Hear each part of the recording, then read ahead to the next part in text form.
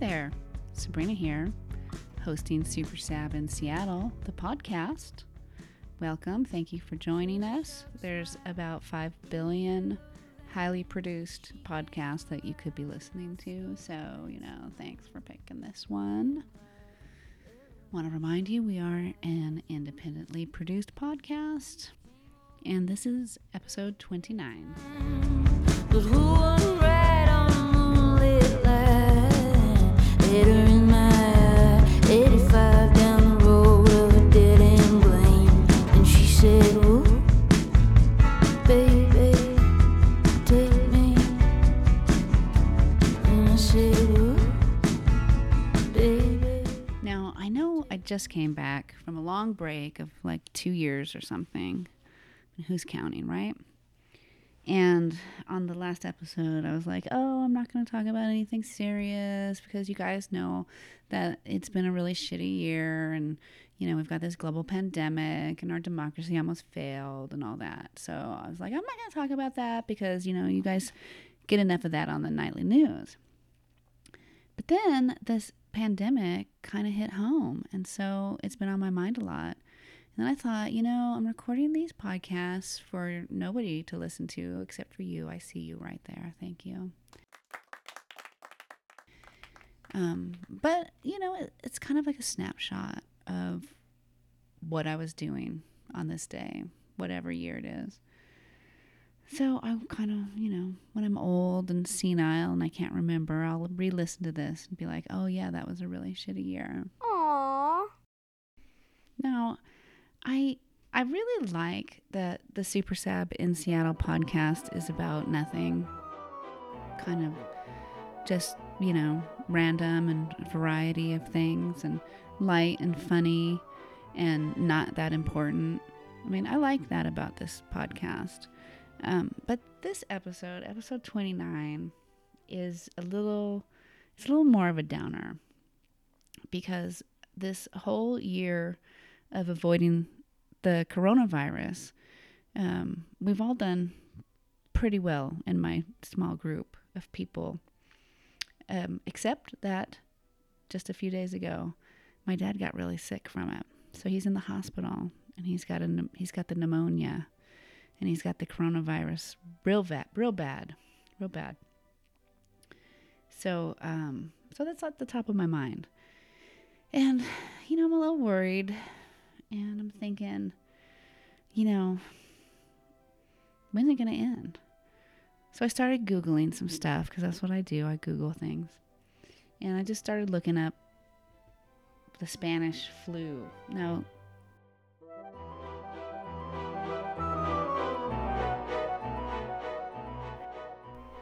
I'm no doctor. So whatever you hear on this podcast you should probably check it out and see if it's actually real. Because I've just been Googling some stuff, trying to put my mind at ease. And, all it's done is put me into a further panic. It's hard. This virus is so hard because A, I'm far away from my sweet father. And B, even if I was down there, I couldn't go into the hospital. I couldn't see him. I couldn't talk to him. It's, that's, I think, the worst part about this. But I was like, well, what do I know about the last pandemic, the Spanish flu? I've learned that the coronavirus and the Spanish flu are not the same virus, so they're totally different bugs, but they have a lot of similar outcomes. But the Spanish flu seemed a lot more deadly. But it only lasted 2 years. So I was like curious. I was talking to my wife. I was like, well, when are we going to get to where, people aren't in the hospital and people aren't dying and we can go back to a concert? And like, I know that, Sinead O'Connor tweeted today that all of her concerts have been postponed again. From everything that was postponed to 2021 is now being postponed to 2022. And I thought, we're never going to go to see concerts again. Are these people going to be able to buy food? Well, hopefully they have some royalties to live off of, but What else should I be? All apologies. What else should I say? Everyone right in the middle of this thing. And we've got this vaccine that seems like nobody can get. Here's the story.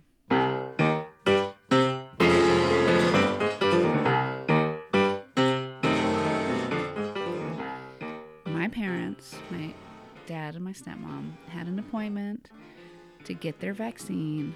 And because America, the United States of America, we've had this terrible leader for 4 years who kind of screwed everybody up.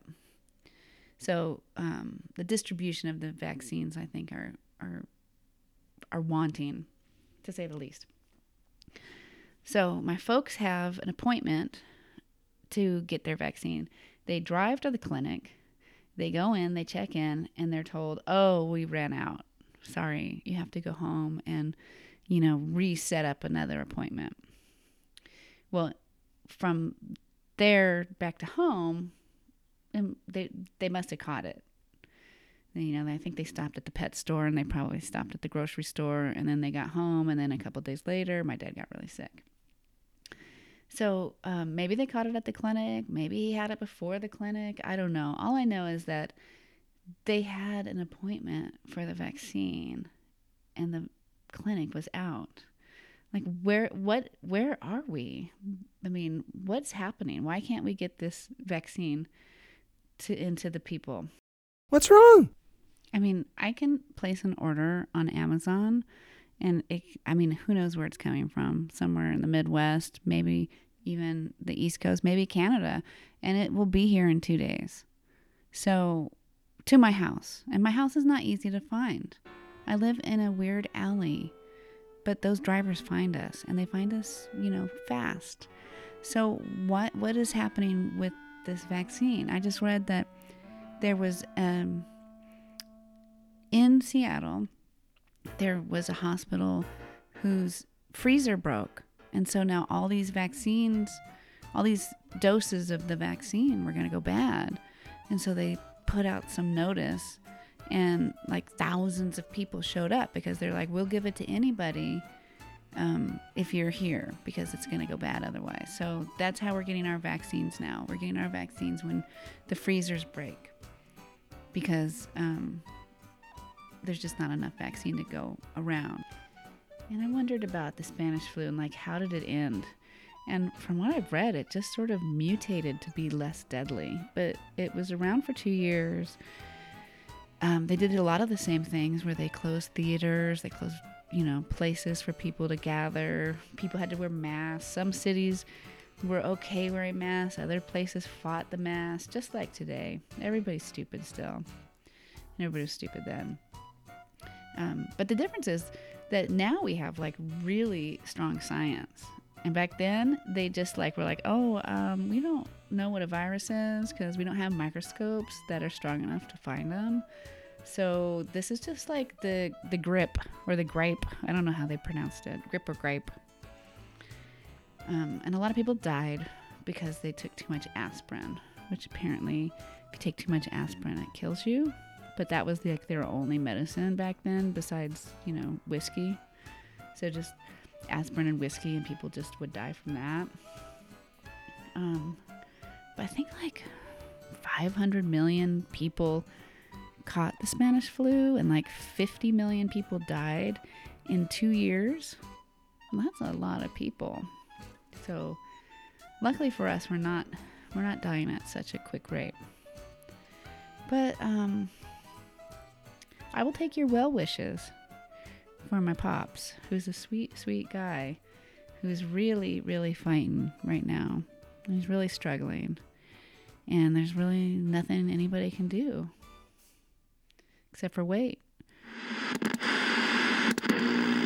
CBS News.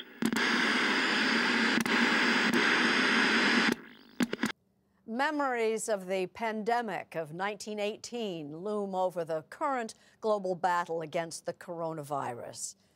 And though it's too soon to say how comparable the current outbreak will be, there are lessons to be learned from that earlier time, as we hear from Martha Teichner. The outbreak is growing. More deaths, more cases as thousands of Americans begin to self-quarantine. If the outbreak of COVID-19 has a bullseye in the U.S., It's Washington State. Most of those cases are linked to a nursing home outside Seattle. Schools and universities closed. A gauge of alarm here. Washington State's death toll continues to rise. Seen in Seattle, a lot of masks. But not for the first time. Substitute Spanish flu for coronavirus, 1918 for 2020. And just look. Seattle seized by the Godzilla of modern pandemics. The 1918 flu killed 675,000 Americans. 50 to 100 million people died worldwide. And that's equivalent to 225 to 450 million people today. That's incredible. The numbers are staggering.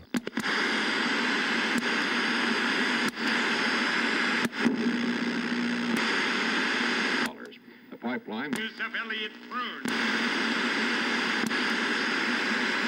It was called the Spanish flu, but that was only because Spain, which was not at war, allowed the press to report on it openly, unlike here. The first serious outbreak in the United States began at Camp Funston, now Fort Riley in Kansas. As infected soldiers from across the country made their way to the trenches in France, the virus spread. But the nation wasn't told. A year earlier, President Woodrow Wilson had rammed through Congress the Sedition Act, making it a crime to say or publish anything negative that would affect the war effort.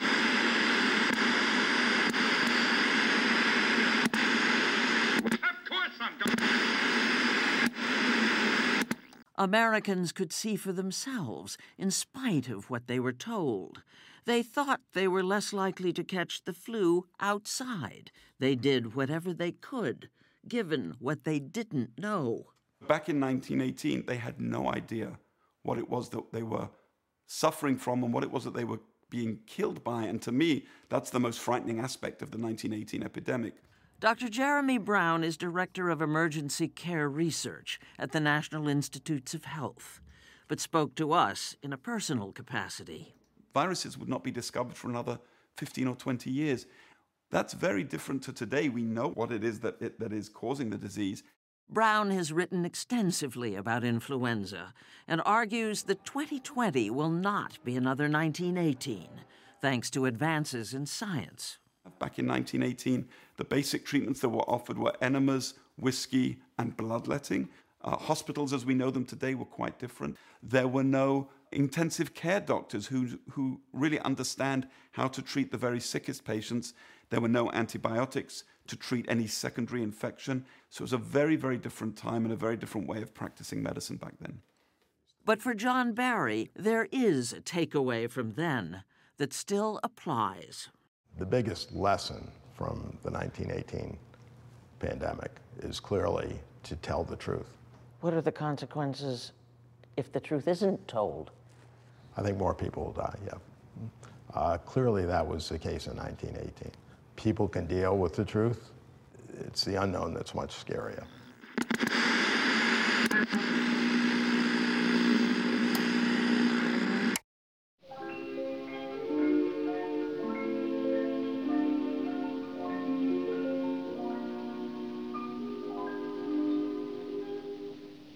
La mer. Hi, Dad. Hi, Sabrina. Do you know how to make holy water? How do you do that? Boil the hell out of it. That was a good one. Do you got any more? A pencil without lead is pointless. That one's not as good. Hey, doggy. Hi, doggy. You say hello? Do the one with the blind man. Do you know about the blind man who picked up a hammer and saw? That's my favorite. Thanks, Dad. I remember a memory now. Do you want to hear it? My first memory, when I was about 4 years old, I used to think about sliding into my mother's arms. And it wasn't until I grew up and went back and visited the house I grew up in and realized how I got this memory. I was sliding down a banister, and my mother was catching me at the bottom of the stairs. Was it a game, or like you just were being naughty? It was just a game that we played. And it was before my brother was born, so I figured I was about 4 in order to be on a banister. I love that memory.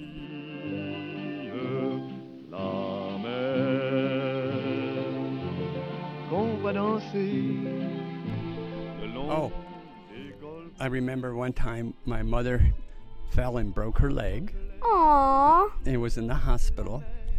I must have been about 12 because I bought a plot of land in the Adirondacks. When you were 12? When I was 12, I had a paper route, and it was $50. Oh my goodness. And Do you still own it?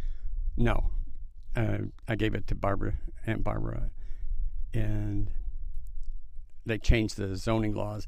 It was too small to build on, so somebody up there got a free lot. But my father said, well, let's go take a trip up. And my Uncle Matt and my aunt, Connie, my dad, my 2 sisters, my brother, and I piled into my uncle's car, and we went up, and we were on the New York State Thruway. It was in the 50s.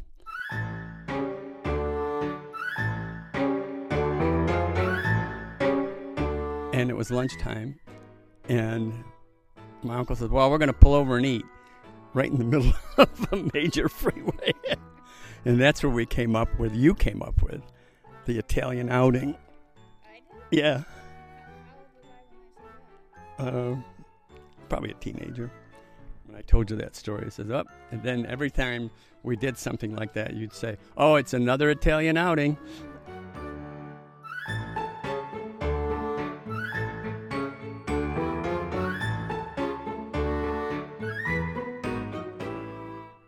Did you hear that the Energy Bunny was arrested for battery?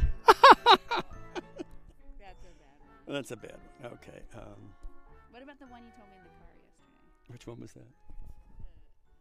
The lady who got married. Oh, there was this woman. She was in her 80s, and she was getting married for the 4th husband. And this newspaper lady heard about it and wanted to interview her and see what was going on. And she said, my God, you're getting married again? And you're in your 80s? She said, wasn't your first husband a banker of sorts? And your second husband was the guy in the circus calling everybody to order, and he was the what was it, like the greatest performer? And then, didn't you marry a minister? And now you're marrying an undertaker. How can you explain that? Well, it's like this. 1 for the money, 2 for the show, 3 to get ready, and 4 to go. Oh, God, that's a good one. I told that at Alicia's at one Thanksgiving, and Jen's family was there too, and they said, oh my God. I got a whole bunch more, but I can't find them. Something's wrong with my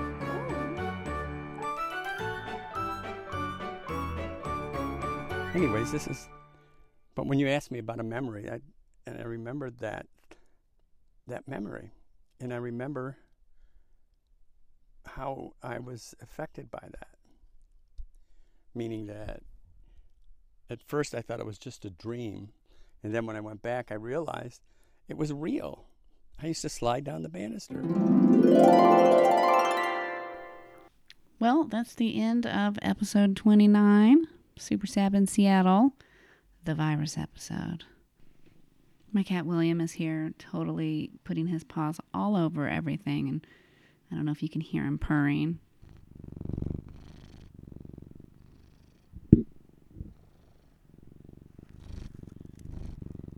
He's a very bossy cat. I just want to say thanks for listening. I did get an update today that my dad is doing much better. So all those good vibes you've been sending in this, 25 minutes or however long this is, has been helping. So I appreciate it. Thanks for listening. You can email me at sabrina@supersabinseattle.com. You can call us and leave a message, a voicemail, at 206-925-3847. We're on Twitter still, I think. No longer on Facebook. And I think we have an Instagram. So this is episode 29, The Virus. Thanks for listening. Keep on keeping on. And wear your mask. I mean, this is one scary, scary, scary bug. Whole new world. Whole new world. Wait a minute. Wait, I got a question. What happened when you guys got to your Adirondack? Oh, we walked around the Adirondacks and then turned around and came back. I don't know how many hour drive it was. What made you want to buy it? I was into buying land. Oh. And then I bought a piece of property in the Bahamas. Were you a kid? No. And when I lived in Alaska. Mm-hmm. And it turned out that's a hole in the ground. So I stopped paying the taxes on it and waiting for them to take it back. Oh, yeah.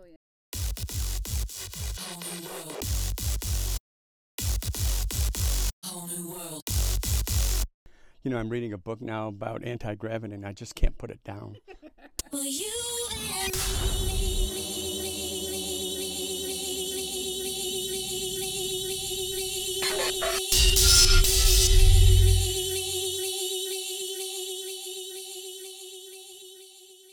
Goodbye.